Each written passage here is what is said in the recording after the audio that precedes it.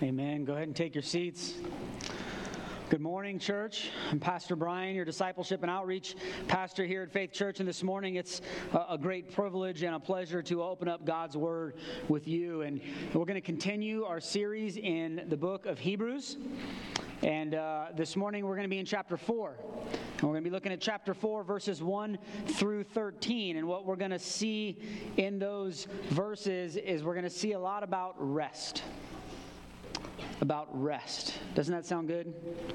Anybody ever need some rest? You ever need a break? Maybe after a hard day or a long week? Maybe a particularly difficult season? Maybe a pandemic? That's something that would just really cause us to, I could really use a break. I could really use a rest. Maybe something that, maybe you're exhausted physically. It might be emotionally or spiritually. I know for me, there's plenty of times in my life where I've been exhausted, and my wife can tell you about times where I've fallen asleep at the dinner table. And I'm sure many of you can relate to just needing some rest. And a lot of times what we do is when we need a rest, we go seek out something or some place. So we go to the beach, or we go to a cabin in the woods, or we go on a cruise or something like that, which sounds great. But I think we all know that the rest or the break that we get from those things is only temporary. It's only partial. Maybe we think that, well, I can't wait to retire, because in retirement, that's when I get that permanent rest, right? Yeah. People are laughing. Most retired people I know are busier than they were when they worked. So then how do we find a more permanent and ultimate rest? Because you're not going to find it in a plot of land, or at the beach, or in an RV camper, or at a cabin in the woods. Our ultimate rest is found in God. And it's found with God. And we don't enter that rest with lots of money, or lots of airline miles, or lots of vacation time. We enter that rest with lots of faith. Faith in who God is, and faith in the trustworthiness of what He says. And so this morning, as we dive into chapter 4, we're going to learn about a greater rest. Really, we're going to learn about the greatest rest. And the main idea that we're going to see in the text is that those who have faith in God's promises will enter and experience His rest. That when we have faith in God's promises, we will enter and experience His rest. So if you've got your Bible, you can open up to Hebrews chapter 4. I'm going to read verses 1 through 13, and then I'll pray. Therefore, while the promise of entering His rest still stands, let us fear, lest any of you should seem to have failed to reach it. For good news came to us just as to them, but the message they heard did not benefit them, because they were not united by faith with those who listened. For we who have believed enter that rest. As He has said, as I swore in my wrath, they shall not enter my rest, although His works were finished from the foundation of the world. For He has somewhere spoken of the seventh day in this way, and God rested on the seventh day from all His works. And again in the passage He said, they shall not enter my rest. Since therefore it remains for some to enter it, and those who formerly received the good news failed to enter because of disobedience, again He appoints a certain day, today, saying through David so long afterwards in the words already quoted, today if you hear His voice, do not harden your hearts. For if Joshua had given them rest, God would not have spoken of another day later on. So then there remains a Sabbath rest for the people of God. For whoever has entered God's rest has also rested from his works, as God did from His. Let us therefore strive to enter that rest, so that no one may fall by the same sort of disobedience. For the word of God is living and active, sharper than any two-edged sword, piercing to the division of soul and spirit, of joints and marrow, and discerning the thoughts and intentions of the heart. And no creature is hidden from His sight, but all are naked and exposed to the eyes of Him to whom we must give account. And that's the word of God for us this morning. Let me pray. Father, we We're grateful to be here this morning, to gather together, to worship you, to sing praises to your name, and to sit under your word. And God, we thank you for your word. We thank you for what we've just read here. We thank you for the promise of rest that we're going to learn about this morning. Pray that you would give us eyes to see and ears to hear, that we would listen to what you have for us. And God, we would be foolish not to pray that your word would do exactly what it says, that your living and active word would pierce our soul and our spirit and our joints and our marrows, and that it would judge the thoughts and intentions of our heart. God, we pray that your word would have its way with us this morning. In Jesus' name we pray. Amen. All right, so what a great word we have here this morning, and you can actually approach this text in a number of ways, some different ways to kind of break this down. But I think for me, there's a clear a split of three sections here we're going to look at, and they're marked off by therefore. Right, so you'll see, therefore, let us fear. Therefore, he appoints a certain day, today. Therefore, let us strive. And so we're going to start with that first one. In verses 1 through 5, we see that we are to fear the failure of entering God's promised rest. We should fear failing to enter that promised rest. Now, I would normally not want to use a negative statement for a sermon point, like let us fear, or fear failure, but we can't escape the fact that that's exactly what the text says. It tells us, let us fear. And we're going to talk about that in a second, about fear, but before we do that, I actually want to talk a little bit about this promise, right? That the promise of entering his rest still stands. And I think it's important for us to understand what they're talking about here, what the promise is, because as we understand the context and the background of this passage, it'll help us understand the rest of the text. And I know we talked about it a little bit last week, or Mike did when he was in Hebrews 3.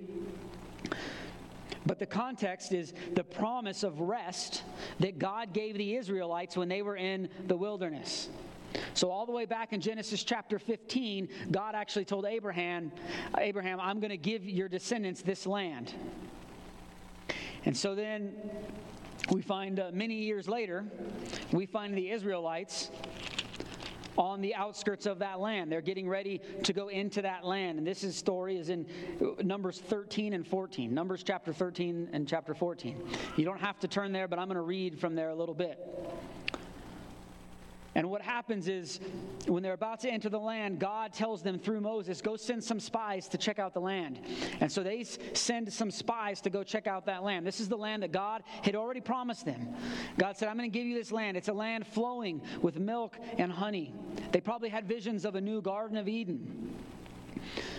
And they go look at that land, and what do they see? They see the enemy. They see fortresses, and they become scared, and they're overwhelmed by what they see. Here's the report that they give back to the Israelites, looking at verses 28, and then I'll read verse 31. This is what the spies said about what they saw. Those who dwell in the land are strong, and the cities are fortified and very large. And besides, we saw the descendants of Anak there. And then later they say, we are not able to go up against the people, for they are stronger than we are. They're not wrong, but obviously they're focused on we. They said it's never going to happen. We'll never be able to take that land. We can't do it. See, they feared the circumstances in front of them. They feared a worldly enemy. They feared the people and things of this world. And they knew that they couldn't do it. But there were two spies, Joshua and Caleb, names that you've probably heard. They had a different response. This is their response, verses 8 and 9 of chapter 14. If the Lord delights in us, he will bring us into this land and give it to us, a land that does flow with milk and honey. Only do not rebel against the Lord. Do not fear the people of the land, for they are bread to us. Their protection is removed from them, and the Lord is with us. Do not fear them. So Joshua and Caleb, they faced the same circumstances and the same enemy, yet they came to a completely different conclusion. How is that? It's because they remembered and trusted God's promise. They remembered and trusted that God had promised to give them that land and to deliver the enemy into their hands. They feared God more than man. They trusted God's promise more than they feared their circumstances. And here's a reminder for those of you who are familiar with the story, or a spoiler alert if you're not. Who entered the land? Only Joshua and Caleb. Now, the sons of the other Israelites did, but those who did not believe in God's promise, those who rejected God's promise, did not enter the promised land. And that's what gives us the context for moving into this imperative where we are told to fear, lest we fail to enter God's rest. We are told to be afraid of missing out on God's promise for us. And I know that a lot of times when we hear the word fear, we read the word fear in the Bible, sometimes we sort of tap dance around it, or we don't know how to explain it. Maybe not when it comes to unbelievers, because we know that people who don't believe in God should fear the wrath of God or fear the judgment of God. But when we think about God being loving and gracious and merciful, we sometimes have a hard time understanding, why should we be afraid of that? So I looked it up. I wanted to know what's the actual Greek word? What does the Greek mean for fear or to be afraid? So I looked it up, and you know what it means in the Greek? It means fear. It means be afraid. It's exactly what it means. It's translated exactly as it should be. And in this text, what we're told to be afraid of is missing out on his rest. Have you ever had a hard time? I know your kids probably do, or maybe when you were a kid, but you ever have a hard time sleeping at night when something really exciting is going on the next day? Particularly if it's in the morning, where you just can't rest, right? You think about little kids, that there's something really fun going on tomorrow, and I don't want to fall asleep because I'm afraid I'm going to miss out.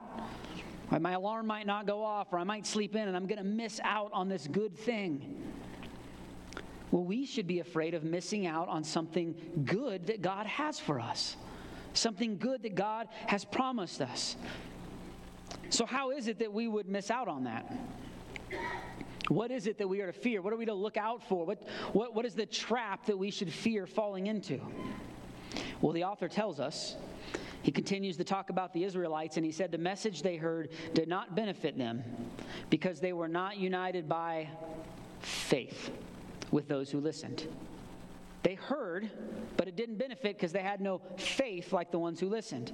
There's a difference between hearing God and listening to God. All right, my kids hear me. When I yell at my kids, they can hear me. That doesn't mean they listen to me. But just because you have heard the message doesn't mean that you have believed the message. Just because you've heard the gospel doesn't mean that you believe the gospel. Just because you have heard or read God's promises in his word doesn't mean that you have believed or trusted those promises. The Israelites knew God's promise.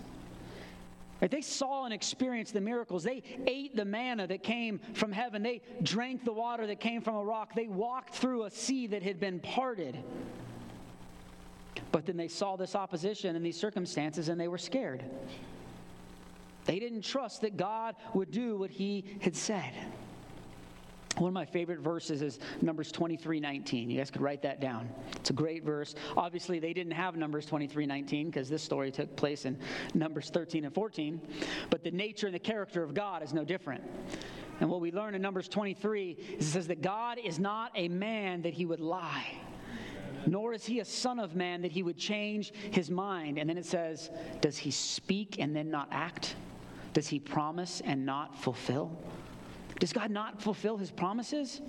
But they didn't trust that God would do what he had said. And we are told in this text, don't be like them. It doesn't matter what you've heard.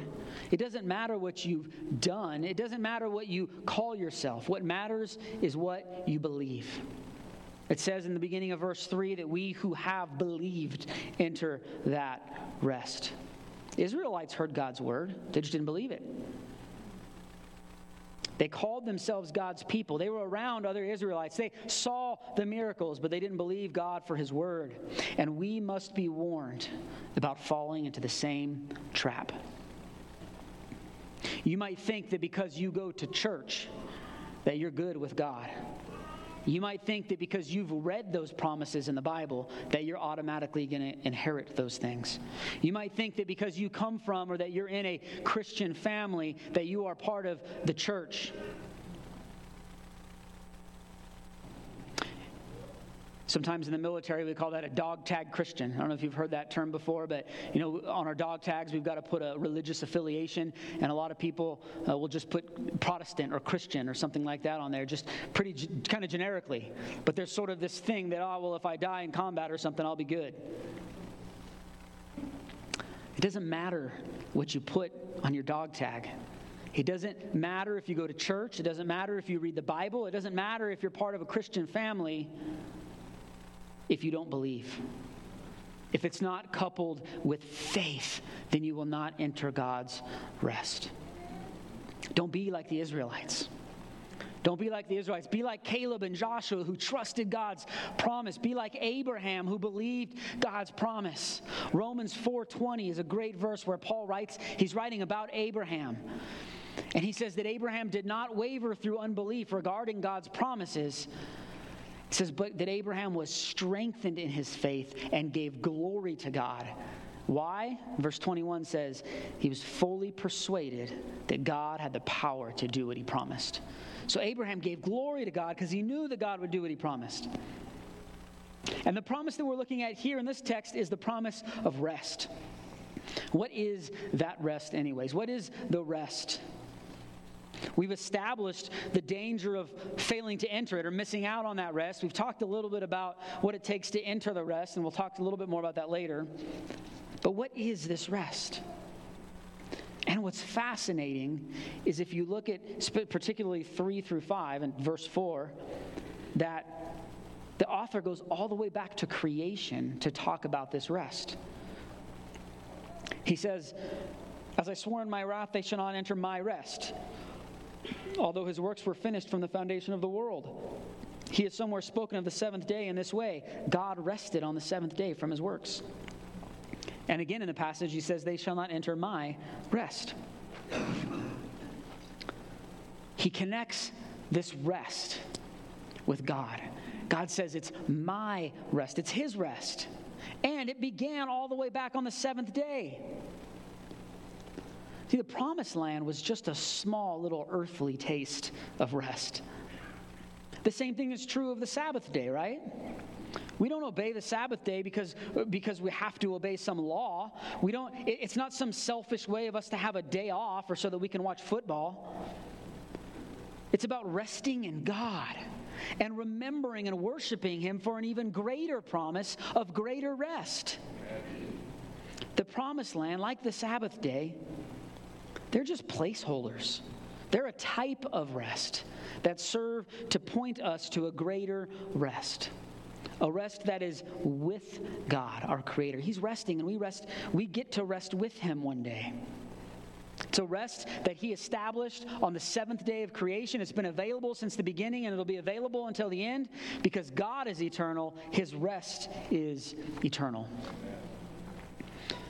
And the ultimate goal and the purpose of the rest that God has for us, it's not physical or earthly. The rest that we really need is rest with him. And we can rest with God because he himself rested. Now, don't get me wrong. God didn't rest on the seventh day because he was so exhausted. Oh, man, this creation stuff is just too hard for me. I need a break. Right? He rested because the work of creation. He rested because he was done. We see that in verse 10. And to be clear, God resting doesn't mean that right now God is kicking back at the pool with the margarita, doing nothing.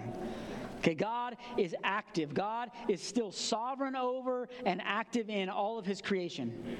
In John 5:17, Jesus says, my Father is working until now and I am working. Okay, so Jesus is not doing nothing, or God's not doing nothing. In fact, the irony of that verse is that that's what Jesus said when the Jews were mad at him for healing on the Sabbath day.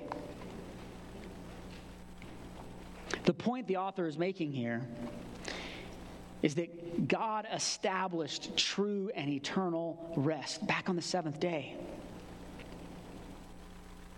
And that's the beauty of God's rest. The beauty of God's rest is that it's not limited. It's not limited to a plot of land or to a day of the week. God's rest is eternal, which means that it is still available. And that's what the author emphasizes in the next section, in verses 6 through 10. He emphasizes that God's rest is still available today. The timing of God's rest is perfect, and we should rejoice in that. We can rejoice in the timing of God's promised rest.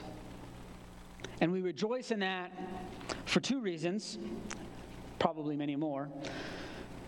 But first, we rejoice because it's not too late. It's not too late. Therefore, it remains for some to enter.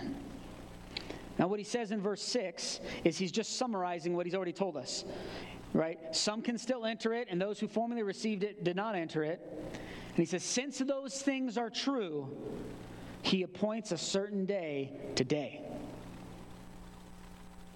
We read about this last week. This comes from Psalm 95. Right? Today, if you hear his voice, don't harden your heart. And the timeline here, David's writing this probably 1,000 years after Israel had even entered the promised land. Yet that promise to the Israelites from back in Numbers, that promise was still available to David and his people. It was still available to the audience of the book of Hebrews, and it is still available to you and I. So we rejoice. We rejoice that it's not too late for us to become heirs of God's rest. But on the other hand, there's a sense of urgency to that. The word today. Today is the day for you to believe in the promise of God. Today is the day to believe in that promise of rest. Today is the day. And the most important thing about today, the most important promise that you can believe today is that promise of rest. It's the promise that gives you the guarantee of ultimate rest with God in heaven forever. It's the promise that we only get to that permanent rest through the person and work of Jesus Christ. That's the truth now. That's the promise for us, is that we still need to believe the promise in order to enter his rest.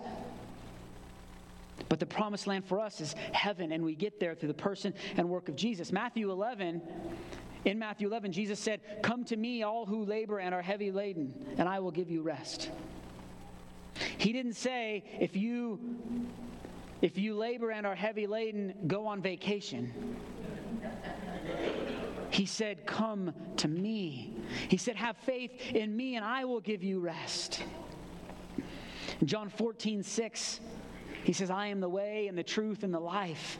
No one comes to the Father except through me. If we want to get to God, if we want to get to that rest that he has for us, we have to go through his Son. This is the promise that we must believe if we want to enter God's ultimate rest. God promised the Israelites that he would deliver their enemies into their hands so that they could enter the land. But for us, God's already defeated the enemy through the death and resurrection of Jesus so that we can enter the promised land, which is heaven for us. They needed to believe that he would fulfill his promise to them. We need to believe that he has fulfilled his promise. And the reason we do that today is because, first of all, we are not guaranteed tomorrow. So if you want to be guaranteed that you will enter God's rest, the guarantee that you can get to heaven, today's the day. You're not guaranteed tomorrow. But second of all, I think it's important for us to understand the urgency, because even though the complete and ultimate fulfillment of that promise of rest comes in heaven, there's still great blessing for us when we rest in God even now. When we place our faith and trust in God's promises and we rest in him. Let's look at verses 9 and 10. There remains a Sabbath rest for the people of God. For whoever has entered God's rest has also rested from his works, as God did from his. So we will, in fact, rest from all of our works. Right? When we believe in Jesus as our Savior, when we have faith in the finished work of Christ, then we know that one day we will rest from all of our works, from all of our toils and troubles, from this wilderness journey, if you will, that we are on in this world. One day we will experience the promise of Isaiah 11, where the animals are with the children. We'll experience the promise of a new heaven and a new earth. We see in Revelation 21, where God will dwell with man.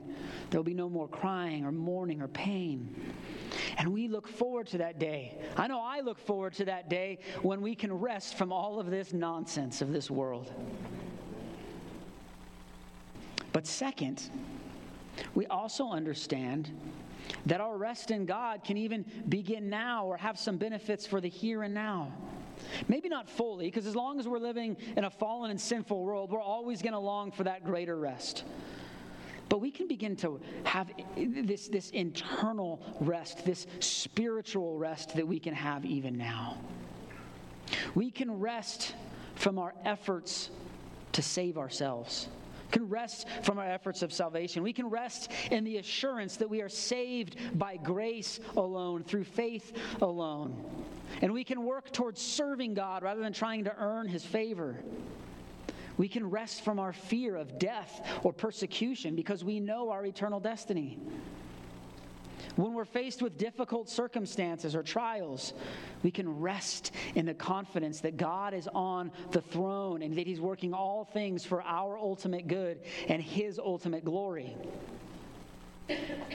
The promise of eternal rest should lead us to an internal rest and a spiritual rest that only someone who is confident in God's promise of heaven can have. Only when you know where you're going, only when you have that confidence, can you have that sort of rest and peace on earth. This is how Christians can rest easy in a crazy and chaotic and sinful world. This is how someone with cancer or terminal illness can sleep at night. This is how believers in India or China or Afghanistan can face persecution head on. This is how people face death with peace and die well, because they trust that God is faithful in His promise to give them rest.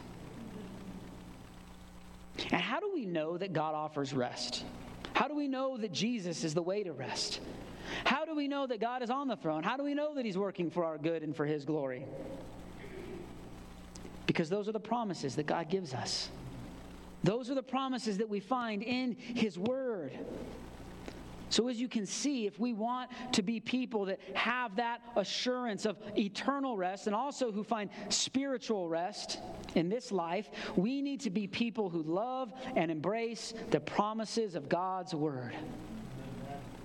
First and foremost, that promise of salvation, but we should also strive to know and trust all of God's promises. Verse 11 tells us that we should strive to enter the rest. We should strive to enter that rest. And since we know that entering the rest is based on trusting the promise, then that means that the striving is that we strive to trust the promise. We strive to trust God's Word. And in this third section, verses 11 through 13, what we see is that we must strive to trust in the promises of God's Word. We should strive to trust the promises of God's Word. Another word for strive is diligent. That is, there's diligence. We need to be diligent in trusting God's promises. So what does that look like? Diligence or striving for rest? Doesn't that seem kind of weird? I have to work for rest? Well, I mean, we all work and then rest, don't we? But what does that look like? How do we strive for? How do we work for rest? First of all, we stop trying to do it on our own. And I know that's kind of weird. That's like we strive by not striving. But we stop trying to earn our own salvation. We stop trying to work to make God happy. We stop relying on those things, those wrong things, to save us. And instead, we allow Christ to work in us. In Colossians 1, Paul says, "For this I toil, struggling with all His energy, that He powerfully works within me. So we strive by allowing God to work in us rather than trying to do it on our own. We stop trying to earn His rest or justify ourselves by those other things, by going to church or reading the Bible or whatever it might be. Those are all good things. But we stop trying to do that so well or so much that we can earn this rest. And then second, we strive to become familiar with and so trusting of God's promises that we trust them over our own feelings or circumstances. That we strive to become people who know God's word so well, and we trust God and His promises so well that we know them and we trust them even better than our own feelings or circumstances. We strive to give God's word greater prominence than our own fears. And I know that's hard to do. You've got to trust in God's word. If you're not in God's word, if you don't know God's word, you're certainly not going to be able to hold on to those promises when you face those times in life. And God's word is not limited to this one, albeit very important promise of rest. There's tons of promises throughout God's word that are meant to encourage us or to strengthen us or to challenge us to live for Him. Promises that help us find a new and better identity in Christ even now. So we must become familiar with the promises and even the warnings of God's word. We must become men and women of the word. And we do so. We want to be people of His word because God's word and God's promises are just as powerful and just as active today as they were for Abraham, as they were for Moses, for Joshua and Caleb, or for David, or for the disciples, or for the audience of this book of Hebrews. And that is where we find ourselves when we come to verse 12. Hebrews 4:12 is one of my favorite passages in all the Scripture, and for many of you it may be the same. It's a popular verse because and rightfully so. It's one of the best descriptions of God's word that you'll find in His word. This is what God's word says about itself. It says that the word of God is living and active. It's sharper than a two-edged sword. It pierces to the division of soul and spirit, of joint and marrow, and it discerns the thoughts and intentions of the heart.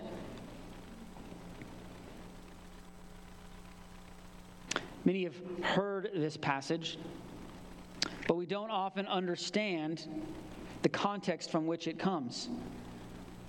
And here we've been looking at the context. So what we know is that God is warning His people. God is warning us. He's warning you, He's warning me to take His promises seriously, to take Him at His word. And if we don't, we're in danger of missing out on what He has for us, like His rest. Whether that's the permanent rest that comes with salvation and when we get to heaven, or whether that's the blessing of resting in Him now, we have been warned that His promises are not to be taken lightly. When we don't take Him at His word, there's consequences. And so God tells us that His word is living and active. His word is not ancient. His word continues to work. It's just as powerful today. It's not just the promise of rest that remains, but the entirety of God's word is still living and active because it was inspired by the Spirit. 2 Peter 1 tells us that no scripture comes from someone's own interpretation. No prophecy was ever produced by the will of man, but men spoke from God as they were carried along by the Spirit. And that Spirit that inspired the Word of God is the same Spirit today as it was yesterday. It's the same Spirit that we have that helps us to understand the Word of God. Not to mention, God's Word reveals God to us. People say they want to know God, or they want to know about God, or what God has to say. We can't separate the person of God from the Word of God. The Word of God isn't some third-person biography that somebody wrote after he died. This is the living God who wrote his own story for his own people, revealing himself to us. And that word is sharper than a two-edged sword. It pierces to the division of soul and spirit and joint and marrow, and it discerns the thoughts and intentions of the heart. The Bible is the sword of the Spirit, is what it's called in Ephesians 6. It's not an earthly weapon, it's a spiritual weapon, but it has much greater impact than any worldly weapon ever could. Worldly weapons can kill the body, but they can't kill the soul. Worldly weapons can protect your body, but they can't protect your soul. The Word of God will cut through the layers, the outer layers and the defenses of man and get to the heart. It's the surgeon's knife in the hands of the great physician. I love stories about people whose lives have been changed by God's Word. There's a couple of them here. If you've heard of John Newton, right? He wrote the hymn Amazing Grace. And I was reading a little about his story, and he learned a bunch of Bible verses as a child, but he never really believed. And so he grew up and he lived a sinful life. And many of you know he was actually a slave trader. And he went to escape that, and he got on a ship, and he was out in the ocean. And that ship was in a storm, and it started to sink. And he was down in the pump room, and as he was down there thinking that this ship was going to sink, he started remembering all these verses that he had learned as a child. And as those were coming to his mind, they convicted his heart. He repented of his sin, and he believed in the promises from those verses. It's another story of a guy named Dawson Trotman. He's the founder of the Navigators organization, if you're familiar with them. And his story's a little more lighthearted, but it's still great. He met a girl that he wanted to impress, right? So he had just graduated from high school, and this girl was part of a group. It was a Christian group. He didn't know that until he got there. And they were having a competition to memorize Bible verses. And he thought, well, if I memorize the most Bible verses, I'll impress this girl. So he started memorizing all these verses, but he wasn't a believer. And one day as he's walking to work, what he says in his biography that I read, he just fell on his face and began to weep, because as he was just quoting those verses in his head, he began to understand what they meant. And God began to convict him of his sin. And those are great stories, but I think the greatest story of God changing someone's life or affecting someone's life by the Word of God is your story. It's my story. Right? God's Word is living and active for every one of us. And it might be to varying degrees, and we have different ways that God's Word has impacted us or different places that we're at in our walk with God, but God's Word is doing its work. It's impacting your life. It will affect you. When God wields His sword, you cannot escape it. You can pretend it doesn't exist. You can pretend that it's not sharp, but it's going to cut. It's going to cut. And you will live by that sword, or you will die by that sword.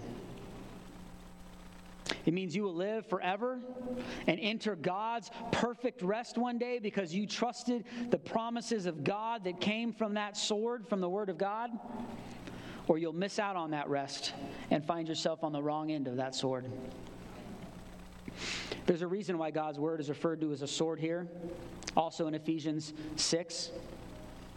And we see it again in Revelation 19. When Jesus comes back, we get this picture in Revelation 19. It's one of the greatest chapters in the Bible. Jesus is coming back. He's on the white horse.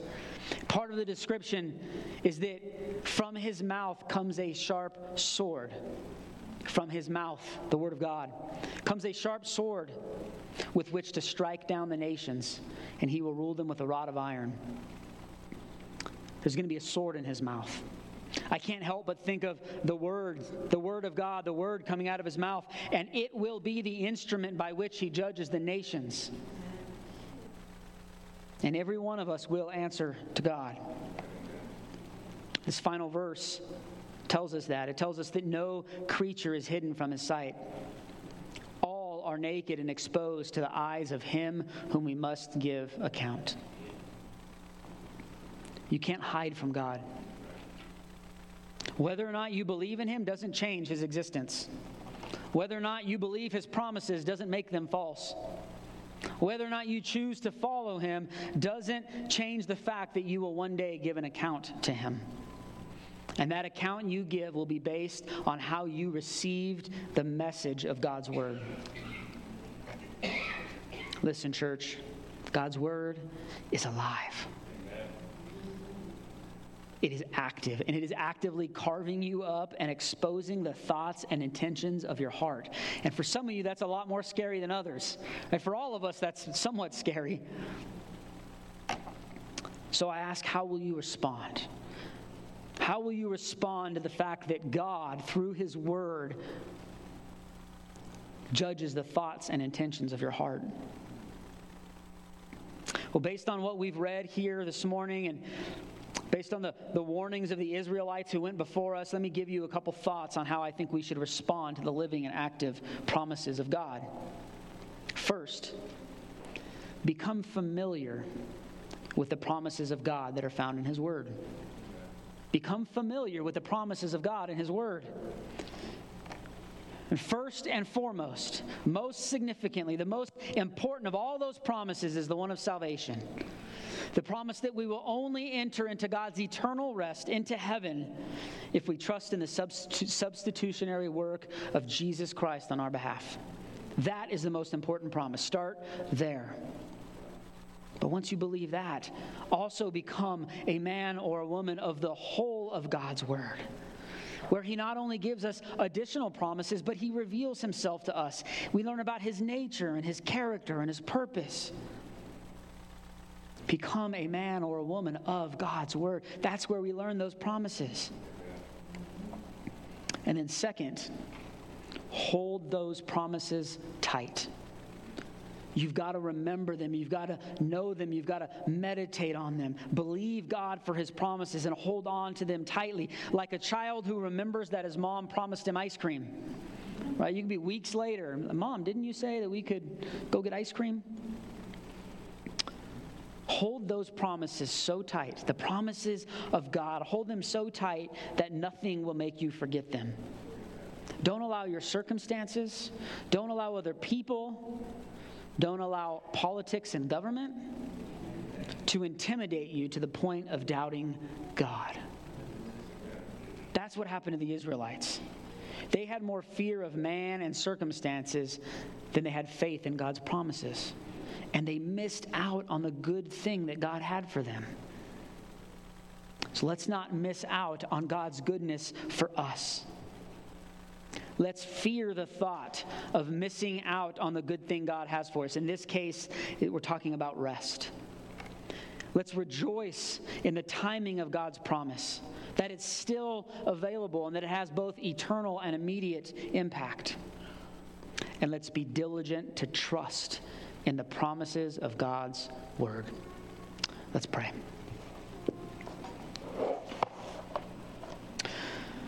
Father, we thank you so much for your word. We thank you for the promises that we find in your word. And God, I particularly want to thank you for that promise of rest, that promise of eternal rest, that we could one day rest with you.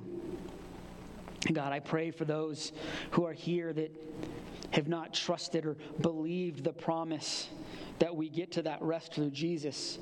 And I pray that you would convict their heart, that your word would pierce their soul, that they would believe and trust in your promise of heaven, of salvation, of rest.